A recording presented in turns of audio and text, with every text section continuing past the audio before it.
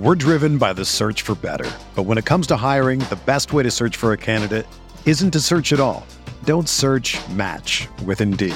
Indeed is your matching and hiring platform with over 350 million global monthly visitors, according to Indeed data, and a matching engine that helps you find quality candidates fast. Ditch the busy work. Use Indeed for scheduling, screening, and messaging so you can connect with candidates faster. Leveraging over 140 million qualifications and preferences every day, Indeed's matching engine is constantly learning from your preferences, so the more you use Indeed, the better it gets. Join more than 3.5 million businesses worldwide that use Indeed to hire great talent fast. And listeners of this show will get a $75 sponsored job credit to get your jobs more visibility at Indeed.com/Blue Wire. Just go to Indeed.com/Blue Wire right now and support our show by saying that you heard about Indeed on this podcast. That's Indeed.com/Blue Wire. Terms and conditions apply. Need to hire? You need Indeed. All systems are go. Ladies and gentlemen, Chris Van Vliet.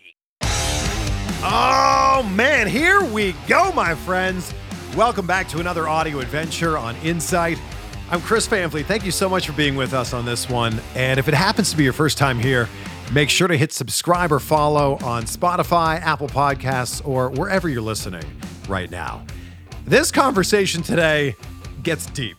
You know, it's not every day that you get to talk to an astrophysicist, so it's an honor to welcome Dr. Brian Keating to the show. He's a professor of physics at the Center for Astrophysics and Space Sciences at the University of California, San Diego. He's also a public speaker, an inventor, and an expert in the study of the universe's oldest light, which is called the cosmic microwave background. I don't know what that means, but this is why we have Dr. Brian Keating on the show. He's also a podcaster, and he has an amazing podcast called Into the Impossible that you can find wherever you're listening to this right now. You can also find him on YouTube by searching for Dr. Brian Keating or just clicking the links in the show notes. And on social media, he's at Dr. Brian Keating. I had so many questions for him about space and time and aliens, and it's such a mind-blowing conversation with a brilliant mind. Please welcome Dr. Brian Keating.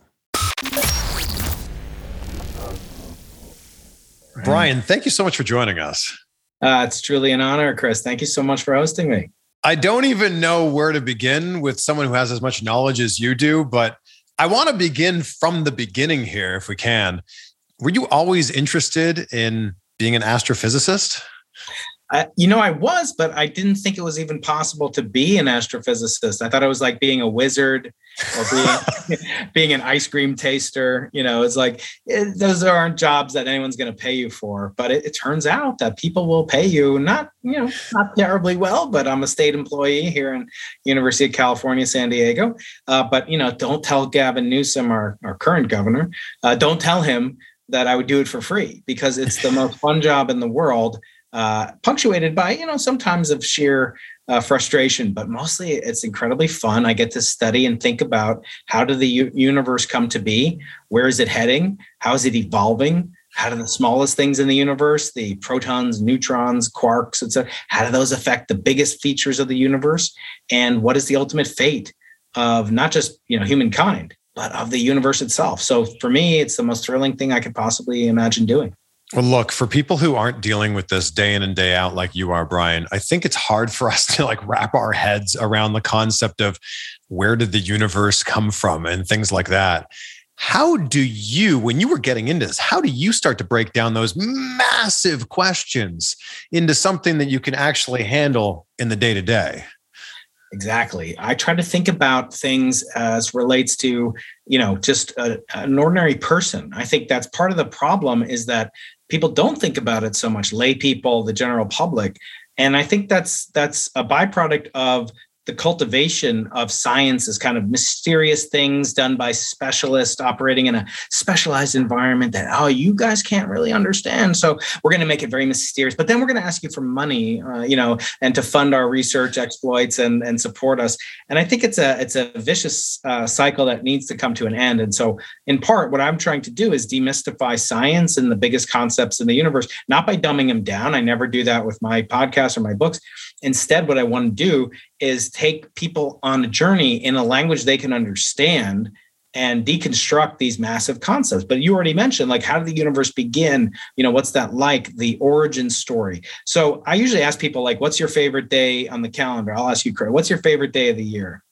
Favorite day of the year? Yeah, what's like the best day of the year? I'll go with Christmas. I get to be with my family, get to see everybody, eat great food. Christmas is a great answer. Exactly. And it has a spiritual component. So what is Christmas? It commemorates the birth of Jesus Christ, right? If you're Christian, I happen to be Jewish, but he's still a pretty good Jew. So it was the beginning of not just his life, but of the entire religion of Christianity, which benefits, billions of people around the world, right? So it's an origin. For me, I think about my own birthday or my anniversary or my kids' birthdays. And I think about those. So what are those? What do those all have in common? Origins. Now, what's the one thing about an origin that you are not really privy to? Well, if it's your own origin, you weren't there to like watch yourself, being born, or you have to rely. Nobody wants to see that. You have to rely on the honesty or the testimony of other people, right? That's just a natural thing. Now, what do you do if it's the origin of time, Chris? Yeah. Who could even imagine such a concept? So from the very early age, I was always fascinated by these origin stories. How did I come to be? How did the earth come to be? How did the moon come to be? And eventually, how did the universe come to be? And to get to that point, it was really, a work in progress that I'm still grappling with to this very day. But the more you learn, the more fascinated you get. And for me, my origin as an astronomer started with something that if I can convince your audience to, buy one thing on Amazon, it won't necessarily even be my books. It would be a small telescope, because a small telescope for a child, when I encountered a telescope age 12, it really set the course in motion for my career, for everything that's good that's happened to me in the world, but also for a life, kind of just a fascination. And what my mission is in life is to get every kid on Earth a telescope. And probably someday I'll make my own Keating brand, optical telescopes. But for now, you can go on Amazon, get almost anything out there, give it to a kid. And from where you are, I don't care if you're in the middle of LA or San Diego, where I am now, New York City, downtown Tokyo, you can see the same exact moon craters, planetary moons, Jupiter, the rings of Saturn. And unlike any other scientific discovery that you may have heard of, have you ever heard of like the Higgs boson or gravitational waves, Chris? These are like major discoveries in science, kind of very abstract and technical. But imagine like you've seen like a particle accelerator where they smash atoms together and they're big, like nobody can buy one of those. Those cost about $10 billion. And they take 5 years to build, 10 years to analyze data. But a telescope, you can recreate the exact emotion, the exact psychological emotion and visceral feeling that Galileo himself, the father of optical astronomy, had in 1609 when he took a tiny telescope, less good than anything you can buy on Amazon, turned it and looked at the moon and said, wait a second, the moon has mountains, it has craters, it has lava, it has all sorts of weird stuff. You can see that from LA, San Diego, Tokyo. I don't care where you are. So that's the one takeaway I want to leave people with. Get a kid in your life a telescope. Now they have ones you can attach your iPhone to. You can take pictures, share it on Instagram, do whatever you want. Tag Brian Keating sent me. But the point is, from my perspective, that is what I'm trying to do, because it can inspire a career or it can just inspire an evening. And both of those are magical. But every time I look through a telescope, Brian, it makes me realize how small we are. And it also makes me realize we're just on a rock flying around space at some insane rate of speed. That's true. But, there's kind of a virtue in humility. I'm having Ryan Holiday is coming on my show in a couple of weeks. And, his whole notion is of stoicism. And I actually made a video on my channel. I do interviews, but I also do deep dives into different topics. And there's a famous statement by, it turns out, a rabbi in the Jewish tradition. And he said that in your pockets and your pants or your shorts, you should have two different letters, one in each pocket. And one pocket should say, I am nothing but dust and ashes. And the other pocket should say, the whole universe was made for me. And just like, you can't imagine, like, Chris, if you think about it, does the world exist if you don't exist? Like, do you know? You'll never know. I know. You know what my notion of perceiving you means? I'll tell you something scientifically. You and I might call like that beautiful, YouTube trophy behind your upper left shoulder over there, which I'm very jealous and envious of someday. You're going to get one soon enough. So I see that as silver, and you call it silver. It's shiny, and you'll get a gold one, whatever that comes next, right? But there's no guarantee that the actual chromatic signal that my brain processes is identical to the exact chromatic process that you see. Or another example, you ever see a candle flickering? Yeah. The human eye perceives it differently depending on our genetics, depending on our physiology. So we can't even have a notion of perception. And yet we have this powerful notion that, the world would go on without us, but we don't know that. So you actually don't know that you're insignificant. I claim you're the most significant. You're the pinnacle of creation, because without you, reality doesn't exist. And there's nobody that can disprove that, Chris. So I think you should temper your humility, which is admirable, with a dose of not swagger or arrogance, but just this notion that I have a mission. I'm put on earth to do something. In your case, it's in the arts, it's in film, et cetera. And you're mastering that particular craft. And maybe that's the mission you were put here for. If you ask a bumblebee, spin a web, it can't do it. Ask a spider to make honey, it can't do it. But each one of them has a unique mission. And I think each one of us does too. I think for you, your mission on this earth is to ask a lot of questions that you may never in your lifetime find out the answers. Is that not a little bit of a daunting task? Yeah, well, there's all sorts of reasons that it gives me hope. See, science, unlike, say the Emmys behind you or something like that, or the Nobel Prize in my case, is not a finite game. So that's an example of a finite game. You won an Emmy, somebody lost an Emmy. Somebody won a Nobel Prize on my podcast, somebody didn't win a Nobel Prize. Those are finite games. They're zero-sum games in a certain sense. And science has a lot of it. It has a Nobel Prize, I just mentioned. It has tenure. It has getting into, a good college. It has, research grant awards. They're very hard to get. But at the same token, it's an infinite game, because you can never win science. Oh, I'm done. We got it. I got everything. You can never do it. And the way I like to think about it is, if you imagine like an island, and that island represents all of knowledge, and the island can keep growing. Let's say there's some Hawaiian island is forming. It's got lava. The island grows. Its area gets bigger, but also the boundary where it encounters the ocean of ignorance, that gets bigger too, but a line is less big in some sense than the area of the island. So you make progress and you win, and nature is always kind of receding, but sometimes she'll let you see a little bit of her secret. And I think those moments of discovery, when you realize no human being on earth ever knew what I know now or ever thought to do what I do now, that's the object of a scientist. And we love that kind of state. We love being in that state of kind of uncertainty, because uncertainty means opportunity. What does the best research show us now, Brian, as to how old our universe is? Yeah, we have a very accurate understanding of our universe's composition, what it's made of, how many galaxies there are, how many stars there are. And it's come so far in just the 20 years, 25 years, 21 years since I was a graduate student. When I was a graduate student, we didn't know the age of the universe. It was uncertain. It could have been like 10 billion years old, or it could have been 20 billion years old. And so there were objects in the universe, certain very old stars, whose age we knew very accurately to be, say, 11 billion years. So people were saying, well, that's kind of weird that there could be a star that's older than the age of the universe. That's like you being older than your dad. It's kind of weird, right? You have some questions at that point, right? Like you want to ask mom what was happening back then. But in this case, the universe now we know is 13,798,000,000 years old, with an uncertainty of less than 1%. In other words, it's like I could guess your age, just by the way. But imagine I guess your age. I guess the day you were born, the hour you were born, the minute you were born, as opposed to, well, you could have been born in 1990, or you could have been born in 1960. Like that's crazy. Now we know it incredibly precisely, along with a host of other cosmological fascinating properties of our universe, including what's likely to happen to it billions of years from now. Oh my gosh. So isn't there some stat that there's like more stars than there are like grains of sand or something like that? Yeah, exactly. There's it's uncertain.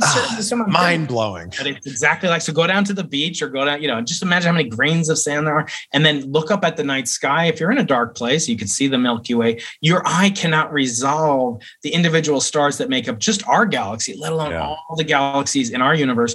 And Chris, there may be a tantalizing possibility that just as we're not the only planet in our own solar system, just as the sun is not the only solar system in the galaxy, just as our galaxy is one of hundreds or billions or trillions of galaxies, now people say there's a possibility, very tantalizing, very speculative, that our universe isn't the only universe.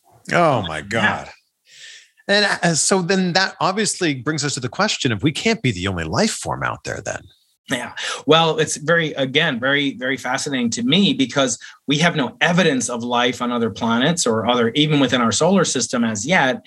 We have maybe hints, and there are possibilities, and there's water and there's carbon, and water and carbon, give it enough time, it'll make a bacterium pop out. No, that's not really as well understood as people would think. So actually, just the sheer, possibility. Imagine you say like, well, America is really big, right? So there's got to be people everywhere in America. But like, if you've ever been to the desert, there's nobody out there, If you go 20 miles from LA and you can be somewhere, there's nobody around. So just the sheer potential for life doesn't by no means guarantee the existence of life.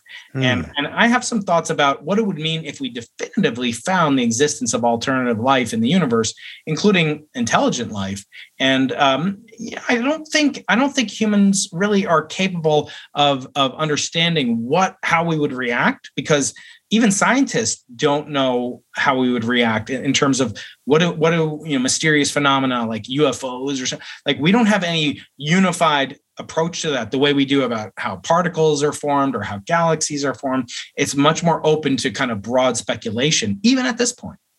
But I feel like if there's that many stars out there, and even a handful of them have planets revolving around them, the odds seem to be in the favor of there's got to be some other sort of life out there. Yeah, so that's a very, very often spoken of analogy, and I think there's some merit to it. But again, imagine there was just like three things that you needed to make this conversation happen. Sure. Like you needed a universe to come into existence. That universe had to produce certain types of elements like hydrogen, helium, that comprised the very first stars that ignited in the universe. Those then grew and made heavier elements like carbon, nitrogen, oxygen, all the things that we need for life, for DNA. And then imagine that the DNA, the chemicals, they're just pure chemicals, assembled into molecules. And those molecules eventually were like amino acids and then proteins and DNA. And then those evolved. And so let's say there's 5 or 6, let's call it 10 different steps. Universe, stars, first stars form, they die. Second stars form, they form elements. Elements form molecules. Molecules form amino acids. Amino acids form proteins. And this is very simplified and very controversial. Yeah. And then that evolves from non-cellular. And then, oh, by the way, the first things that form are like kind of like fish. And then they're like dinosaurs. And then an asteroid had to come and kill the dinosaurs for us to really become prolific as mammals. So let's say there's 10 of those things. Yeah. And imagine each one has a 1 in 1,000 chance of happening by random fluctuation, natural selection, or whatever. So that's 10. That's 1/1000th to the 10th power. That's smaller than the total number. That's larger than the number of stars in the observable universe by a very large amount. Mm-hmm. So even though there are many stars in the universe, there's by no means all the conditions necessary as input conditions like I just outlined. And by the way, there's probably like 10,000 different properties, each one with a probability of 1 in a million of happening by random chance. So we just are not equipped to handle those kinds of analyses, and so we just kind of default, well, that's a lot or that's a little, and that's where we get our notions from. With all the work that you've done over your career, how do you view time? Is time a finite thing in your mind? I believe that time is one of the most mysterious attributes of our universe. Yeah. We cannot really grasp what time is. And any definition of time typically is a tautology, is a circular argument. In other words, you'll say time is what happens between events, but then what separates events is time. Or one of my guests on my podcast, he says time is what clocks measure. And I'm like, what's clock? Well, it's something that measures time. So it's literally a circular definition. And because of that, we can notice the concept of change. What does it mean to change? And something can change in position at the same time, like the positional. Imagine instantaneously on a railroad track. At every point on the track, there's something, train is either there or not. So that's changing in space, but then the train could also be in motion. And then you could say, oh, it's changing with time. So these are attributes of space and time that are hard to grasp and hard to understand. But I think what's important for us to realize is if you had a definition of time, the other thing that you need to do is figure out, how did time itself get started? Imagine if time like, does time pass? Because then there would be a moment, like a minute before that, there was no time. And a minute after that, so then how did time start to move and change and flow? So we don't have good notion or agreed upon. We have conjectures. There are scientists that believe that they have an answer to those questions. But I would say it's still one of the most hotly debated topics in all of science, and even philosophical and theological. If time had a beginning, is it like, the descriptions in Genesis? Is it some Hindu tradition description? Those are really fascinating things to contemplate. And, I'm happy to say I do get paid to study it. I love it. This is like a real life Christopher Nolan film. It's like trying to figure out what happened at the start and the end of Interstellar. Exactly. Yeah. I mean, I get to study all these things, and they end up in a book or in a movie, and it's like Spider-Man and the multiverse, Spider-Verse. Yeah. It's one of the most fun aspects, is how it leaks into the popular culture, and then eventually, becomes something where it influences science fact, not just science fiction. It's fascinating. Oh. Is the multiverse a real thing? Like, could there be another version of Brian and Chris sitting here right now in another timeline having the same conversation?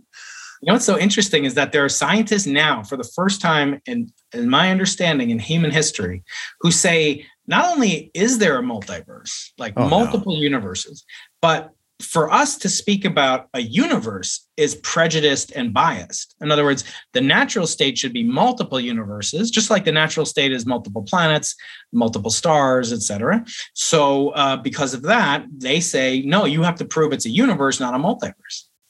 Oh my gosh. Well, then does this lead us then to like the idea of the simulation theory?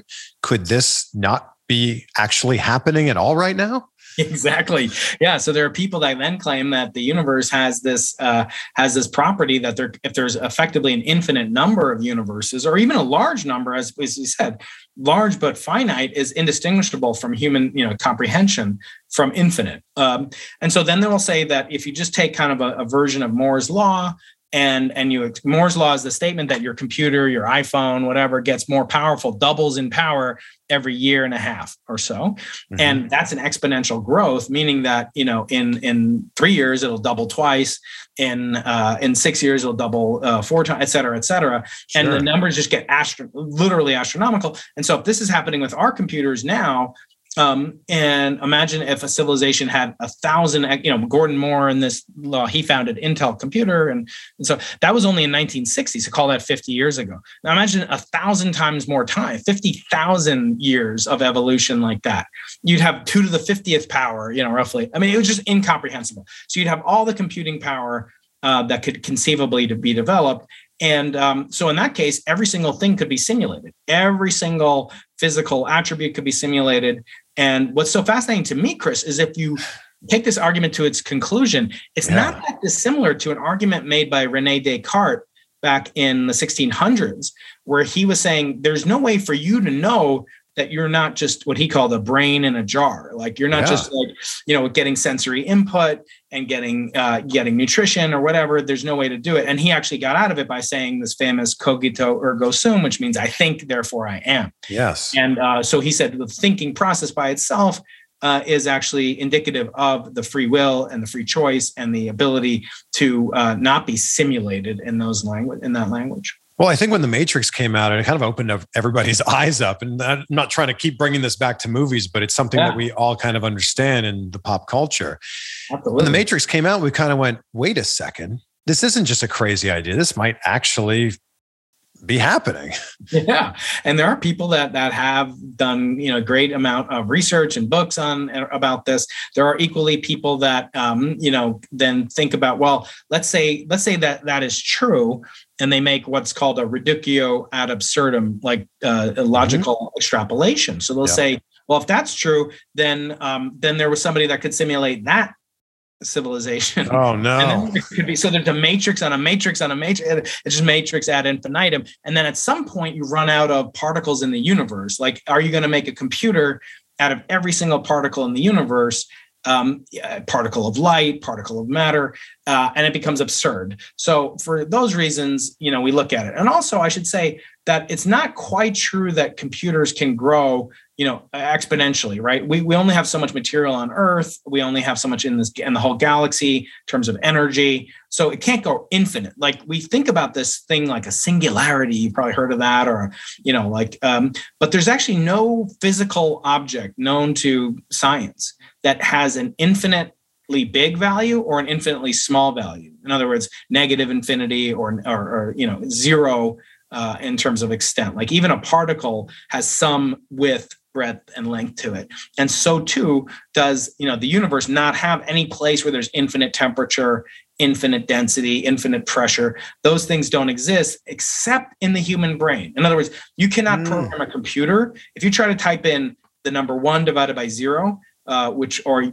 fun to do on your smartphone. I won't say the SIRI. You ask, what's 1 divided by 0? It's pretty fun to hear what Siri said. I said it, darn it.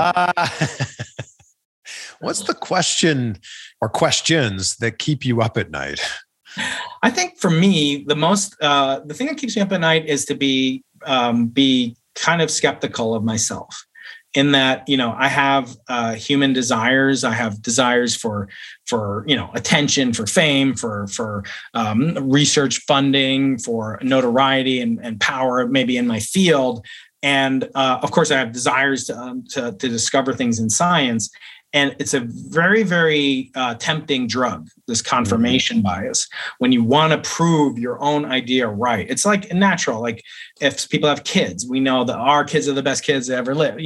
But that's like confirmation bias because it reflects on us as parents or as individuals. So I think that's the thing that keeps me up at night and worries me. I'm not worried about aliens or an asteroid hitting us. I couldn't talk about that if I did know. I'd have to scramble the YouTube signal. But in reality, the propensity of human beings to fool themselves, delude themselves, mislead themselves, confirm prejudice, bias that I have, as every scientist has, whether they admit it or not. That's the thing that worries me most. And then if you act with that kind of integrity and purity, hopefully you can make, honest to goodness discoveries that will stand the test of time and not have to worry about, what was the motivation behind them, shall we say. We're driven by the search for better. But when it comes to hiring, the best way to search for a candidate isn't to search at all.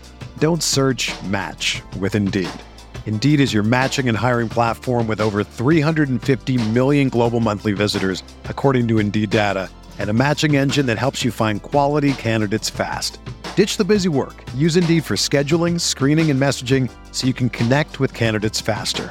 Leveraging over 140 million qualifications and preferences every day, Indeed's matching engine is constantly learning from your preferences, so the more you use Indeed, the better it gets. Join more than 3.5 million businesses worldwide that use Indeed to hire great talent fast. And listeners of this show will get a $75 sponsored job credit to get your jobs more visibility at Indeed.com/Blue Wire. Just go to Indeed.com/Blue Wire right now and support our show by saying that you heard about Indeed on this podcast. That's Indeed.com/Blue Wire. Terms and conditions apply. Need to hire? You need Indeed. Another day is here, and you're ready for it. What to wear? Check. Breakfast, lunch, and dinner? Check. Planning for what's next and how to save for it? That's where Bank of America can help. For your financial to-dos, Bank of America has experts ready to help get you closer to your goals. Get started at one of our local financial centers or 24/7 in our mobile banking app. Find a location near you at bankofamerica.com/talktous. What would you like the power to do? Mobile banking requires downloading the app and is only available for select devices. Message and data rates may apply. Bank of America N.A., member FDIC. The idea that science is never ending, and the idea that like something that we learn today to be true may not be true in 5 or 10 or 100 years from now, is really hard for a layperson like myself to wrap my head around.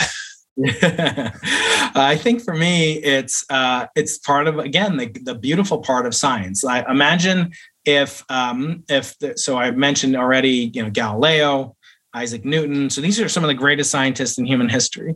Now imagine if Isaac Newton said, well, there's just no way to top Galileo. We never would have invented, I'm sure a lot of people would be happy, calculus, certain trigonometry, like, oh, thank God, I wish Newton never go back in time and kill Newton.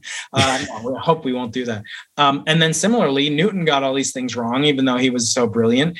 And Einstein had to come along to correct him and make that mistake into a new discovery. So it's said that, there are people that believe the earth is flat. I think that's kind of silly, but it's true that the earth is not round either, which is kind of weird to hear a scientist say. It's not perfectly spherical. Yeah. So you look at the globe or whatever, but if you look into the actual dynamics and the spinning body, like the earth, it has oceans and tectonic plates and they move around, it's slightly deformed from a sphere. It's not perfectly spherical. And so, but if you believe it is spherical, you're wrong, but you're less wrong than someone who believes it's flat. In other words, the job of science is to converge on as close to the right perfect answer as possible. And then not only get an answer, like me give you an answer, but I should be able to tell you how wrong I am about what I'm claiming. So if I claim X number of people are going to have some virus, I shouldn't just tell you that number of people could get the virus. I should say, but there's an uncertainty in this, and it could be as large as the number I'm saying. In other words, 10 people might get it, but it could be wrong by 10 people, in which case you should be able to judge as a layperson, as a non-scientist, what actions you're going to take upon it. And the worst thing that I think scientists do is cultivate this image that they are experts outside of their own domain.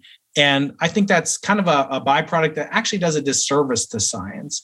Because if I tell you, oh, no, you have to be as brilliant as me or Einstein, Einstein wasn't always Einstein. I have to tell you, he made about 7 pretty big blunders that would have sunk almost anybody else's career if they hadn't already done what he did to create E equals MC squared and stuff before that. If social media was around when he was around, 100%. He would have been dragged through the mud, is what you're saying.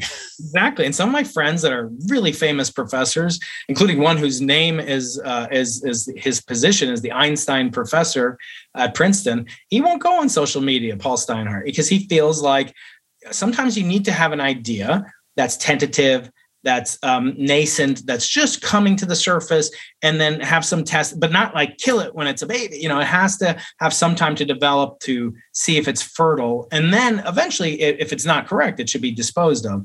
And there is a problem in science that we tend to keep ideas around longer than they're actually perhaps warranted because they seem to be so beautiful and they appeal again to our sense of self of confirmation. Yeah, like poor Pluto. Poor Pluto. Pluto was a planet for so many years. And now it's not.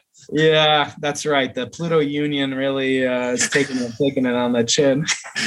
With the conversation we were having about time, do you think that time travel is possible? And if it is possible, is it something we would see in our lifetimes? So in terms of physical time travel, it's very hard to make resolve these various paradoxes that come up when you talk about time travel. Famous one is, let's say you go back in time, Chris, and you go back 80 years ago and you kill your great-great-great-grandfather. Yeah. So would you be born? Who knows? Well, maybe you would, but maybe you wouldn't. Maybe it'd be totally different. So then how did you go back in time if you were killed and you never existed? So there are all these paradoxes that come up with time travel that involve what's called causality. How does a cause an effect to take place? And without knowledge of how that could be really obtained, we're left with kind of, real speculation as to whether or not it's possible. So right now we can talk about teleportation. We can teleport certain things in space and they can arrive, and they can have certain properties that are almost like traveling at the speed of light. So some people say, well, it's just kind of a small jump from, taking a proton and getting all of its properties and then transmitting the tens of trillions of protons that you're made of. and teleporting all of them. But I think we're a long way away from being able to understand that. And I say we already have a good means of teleportation. Would you like to know what it is? Yeah. So they're called children. So children, whether or not they're biological, adopted, ideological, are the only known method that I can think about, or writing and stuff like that, where you can teleport. You can transmit your ideas, your essence, your values, even to the future. You can't go back in time. You can go forward in time, but you can't go. That's the catch. You're not able to go because 100 years from now, maybe medical science will advance and you can go, but most likely maybe it can't. So, but you can teleport your values and you can influence people as mentors. And you are doing this with hundreds of thousands of people are being influenced by you. And this will carry on digitally into the future forever. So that's why it's very important to think about the influence that people have. And you were saying you're insignificant. No, you're very significant. You're able to influence the future. What else could you want? I feel like with that whole conversation of being insignificant or not, or insignificant or significant, it's like you're on one end of the spectrum or the other. You're either absolutely insignificant at all, or you're completely significant and everything happening around you is happening because of you. Exactly. Yes, exactly. You got to have those two pockets. You got to feel like it's wild. Your destination, but it's also kind of comforting. Like you think of some evil dictator or some evil person, like they're not going to live forever. Like, would you want them to live forever? And would you want, this notion of people existing forever that you don't care for? No, death, they say, is the great equalizer. And it's just kind of curious to think about, well, we think of ourselves as so great and we should be able to live forever. But, it's actually something morally that we have to think about. But I'm quite serious about, the importance of influencing, being a mentor, a father figure, mother figure, whatever, and influencing people that even you'll never meet. Like you have so many people, Chris, that you're influencing that you'll never meet. It's just impossible. Like it's hard enough to keep up with like comments on you, like let alone like, oh, I'm going to meet you. But why do we need to meet? I mean, if you take this example, I'm not like a pure materialist, but if you take this example, kind of like Descartes, you are the sum of all these chemical impulses and neurons firing and stuff like that. And then you transmit it into data. Now it's in bits, and the bits can be copied infinitely with no cost, right? That's the whole, benefit of digital technology. So your ideas can scale in a way they never could have. Like you couldn't reach 100,000 people 10 years ago, 20 years ago, and let alone 100 or 1,000 years ago. So we have vast power and we just have to use it responsibly. I posed a question on Twitter a few weeks ago and then went down this rabbit hole where I was basically asking, because of COVID, so many interviews have been done like this, they've been done virtually. And I was asking the question, did you actually meet that person? If you were just seeing a two-dimensional representation of a three-dimensional person. And I came to the conclusion that no, you did not. In fact, I'm not meeting you right now. I'm meeting a digital version of you right now. And a lot of people completely disagreed with me. I can say it both ways. The only thing I would say in contrast is that your eyes have little telescopes with a lens and a detector, and that detector is two-dimensional. The retina on the back of your eyeball is a two-dimensional detector surface. So whether or not you're looking at a three-dimensional object, we just have the perception of seeing you in three dimensions because we have two eyes. If we only had one eye, we wouldn't have this stereographic ability to see in three dimensions. So actually, you're seeing somebody right up close. Turn around, you can see Emmy back there. She is in two dimensions on your retina. Just to be devil's advocate. So you mentioned your books. I want to talk about your last book first before we talk about your new book. Your book's about losing the Nobel Prize. What were you up for the Nobel Prize? So I had helped to create for the first time in history this type of experiment, this detector, this telescope, which would be able to observe the earliest epoch in the universe's history, a period of time called the Big Bang. So if the universe began at a single instant, then we would be essentially seeing the shrapnel, the aftershocks. That's not technically correct, but just as a way of saying it, kind of colloquially, that process could be witnessed for the first time by a telescope of the kind that I invented. And that telescope would see not only, the beginning of the universe, but everything that's happened in the universe since that time, what it's made of, how it's evolving, and really demonstrate for the first time how the universe began. for that reason, we were told, even from the very beginning, that we would win the highest honor equivalent to an Oscar, an Emmy, whatever, in science, called the Nobel Prize. Yeah. And it was kind of like an idol to me. And it was something that I worshiped as a younger person. Like, that is just the thing to aspire to, the ultimate YouTube plaque, whatever. It's the thing that was driving me as a younger scientist. It's also incredibly rare. It is. There are more people, that have been to space in the last year than have won the Nobel Prize over the last 5 years. So it's just unbelievably prestigious, and yet it's created by a single guy Alfred Nobel, over 120 years ago, and it was his thought was that he would make it to inspire people to create inventions that would improve the human condition and make humankind better. And along the way, it's kind of taken on this other role, like more like the Oscars, or so. Like, the Oscars weren't created, or the Emmys weren't created to incentivize. It was created to reward stuff, not to incentivize stuff from the beginning. And now it's like, when you meet a scientist or something, you kind of ask like, oh, a Nobel Prize. And so it's become not just a reward mechanism, but an incentivization mechanism. And so I wanted to, kind of talk about, the book is really a memoir of what it's like to be a cosmonaut. There it is, losing the Nobel Prize. Yeah. So my publisher, Norton, they were kind enough to put like these 3 chapters that talk about the Nobel Prize. So they're kind of like choose your own adventure. Like, if you don't care about the Nobel Prize, you just want to learn about cosmology and telescopes and so forth, you can read it. So I was happy about that. So we built this telescope. This is a picture of it at the South Pole, Antarctica. So the very bottom of the world we had to travel to, for reasons I talk about here, to observe this flash of creation. And we claim that we did do it. And then we had to retract it because we actually made a type of error when we analyzed the results. We didn't like leave the lens cap on or get our thumb in the picture. Instead, it was that we interpreted a signal as being attributed to the beginning of time. But actually, it was caused by something much more prosaic in the universe, literally this dust that fills our cosmos. And so we had to basically kind of eat humble pie and retract that claim. And so it was a remarkable story. Immediately, headlines in the New York Times, CNN, everything all around the world. And then eventually we had to retract it and rewind it. And so I wanted to tell the story of why it was so important, how it touches these notions of origins and creation myths and stories. And also, what is it like to be an experimental scientist, not a theoretical scientist like Stephen Hawking or Albert Einstein? And that's led you, that and your podcast has led you to your most recent book, which is Think Like a Nobel Prize Winner. Yeah. So that book was started really because of the pandemic. The pandemic had any positive side effects amidst all the tragedy it caused. One of which is that we're kind of locked in and scientists couldn't really travel.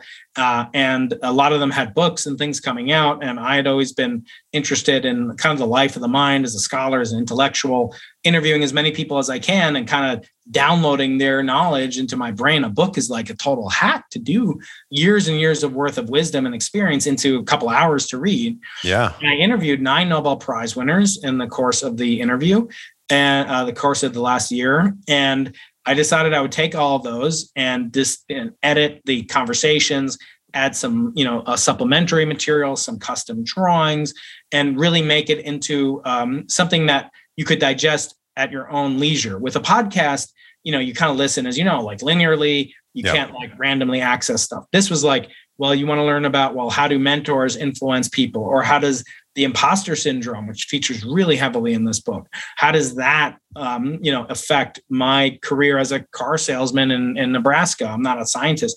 So I wrote it especially not for scientists. And some of the early readers that have been reading it have been saying like, I didn't think I would understand it, but there's like so this book has no science in it. It's just, cursory description of why they want it.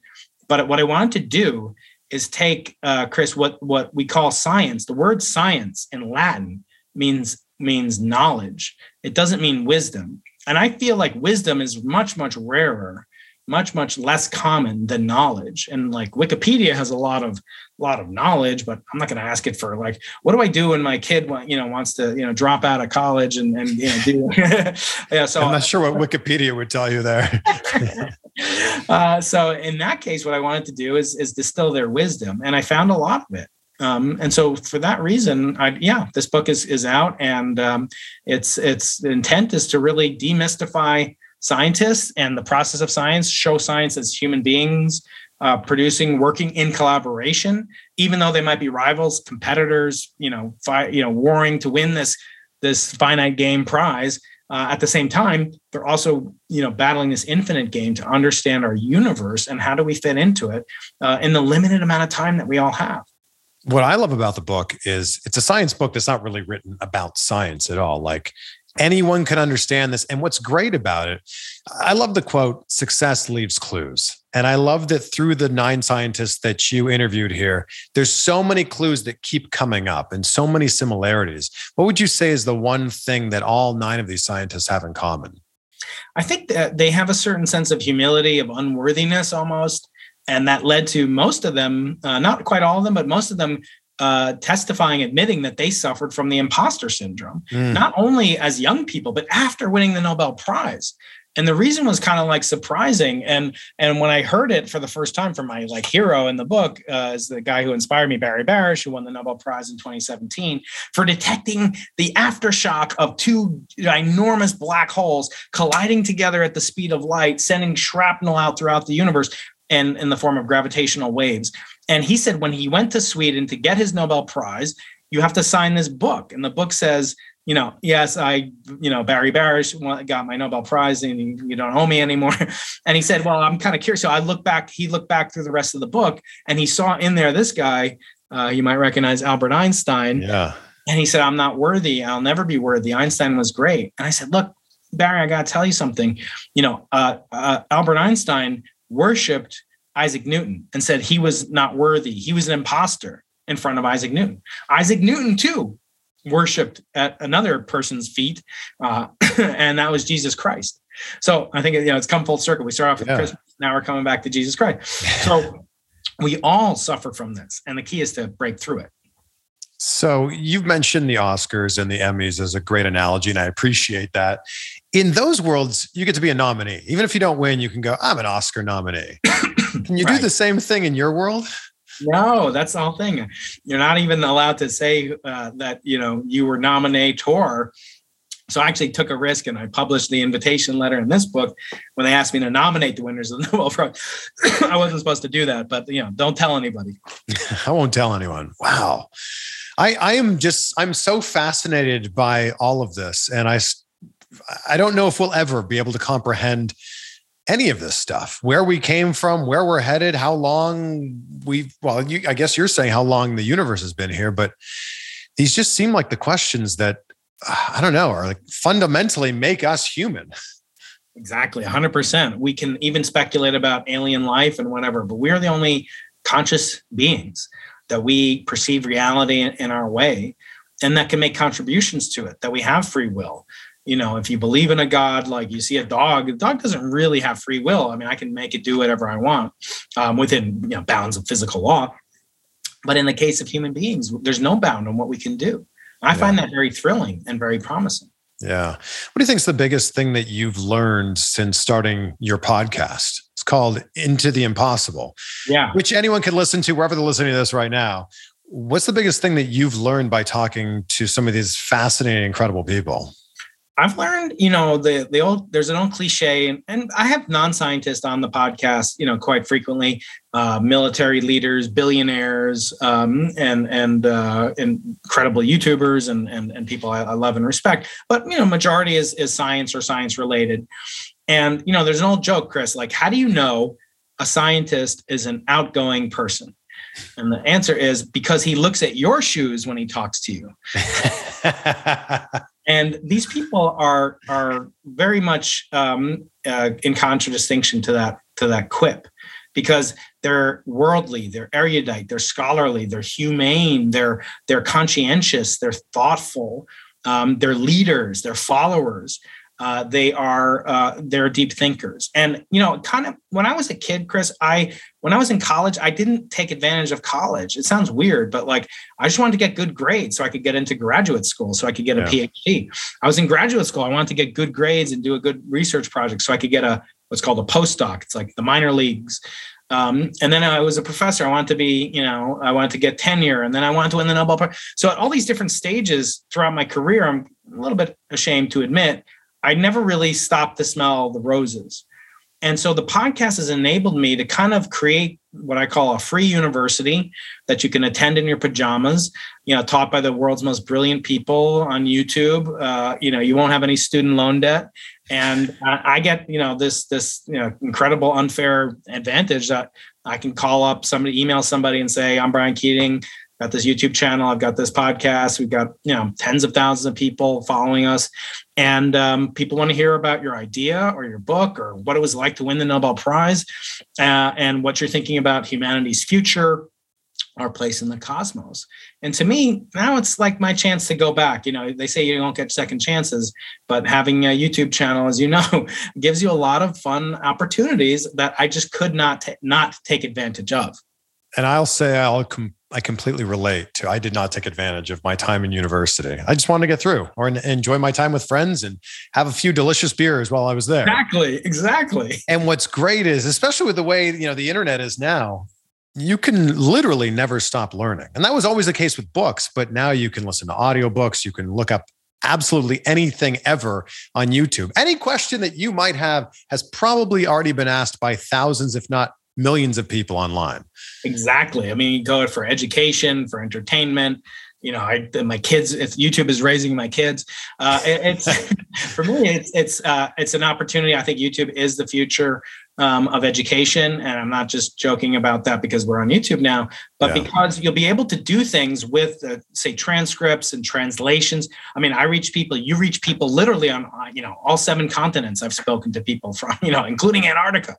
And the ability to archive it, then to transcribe it, then to eventually make artificial versions of these conversations. And like people, unfortunately, that have been on my podcast are no longer with us. They passed away.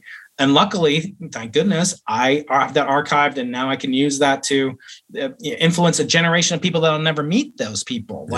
Almost like, do you know the name of your great-great-grandfather that we were talking about you killing? And no, how could you? How could you not know the name of your great-great-grandfather that you're going to kill? But now the analog of, this great scientist, great, 100 years from now, will know and see him and hear his voice or her voice. It's incredible. Yeah, it's crazy that I don't think I even know the name of my great-great-grandfather. Yeah. Yet when I am a great-great-grandfather, my great-great-grandchildren will not only know my name, they'll be able to see what I looked like, what I sounded like, how I interacted with people. 100%. Yeah, it's wild. Unless the simulation gets to them and they should. That's true. What if they right back to that? Brian, I have thoroughly enjoyed this, and I hope that this is the first of many conversations like this that we have. I would love that, Chris. Congratulations on all your success. You're such a wonderful soul, and I love your content. And it's just such a pleasure to meet you. I'm so glad we got a chance to have a chat.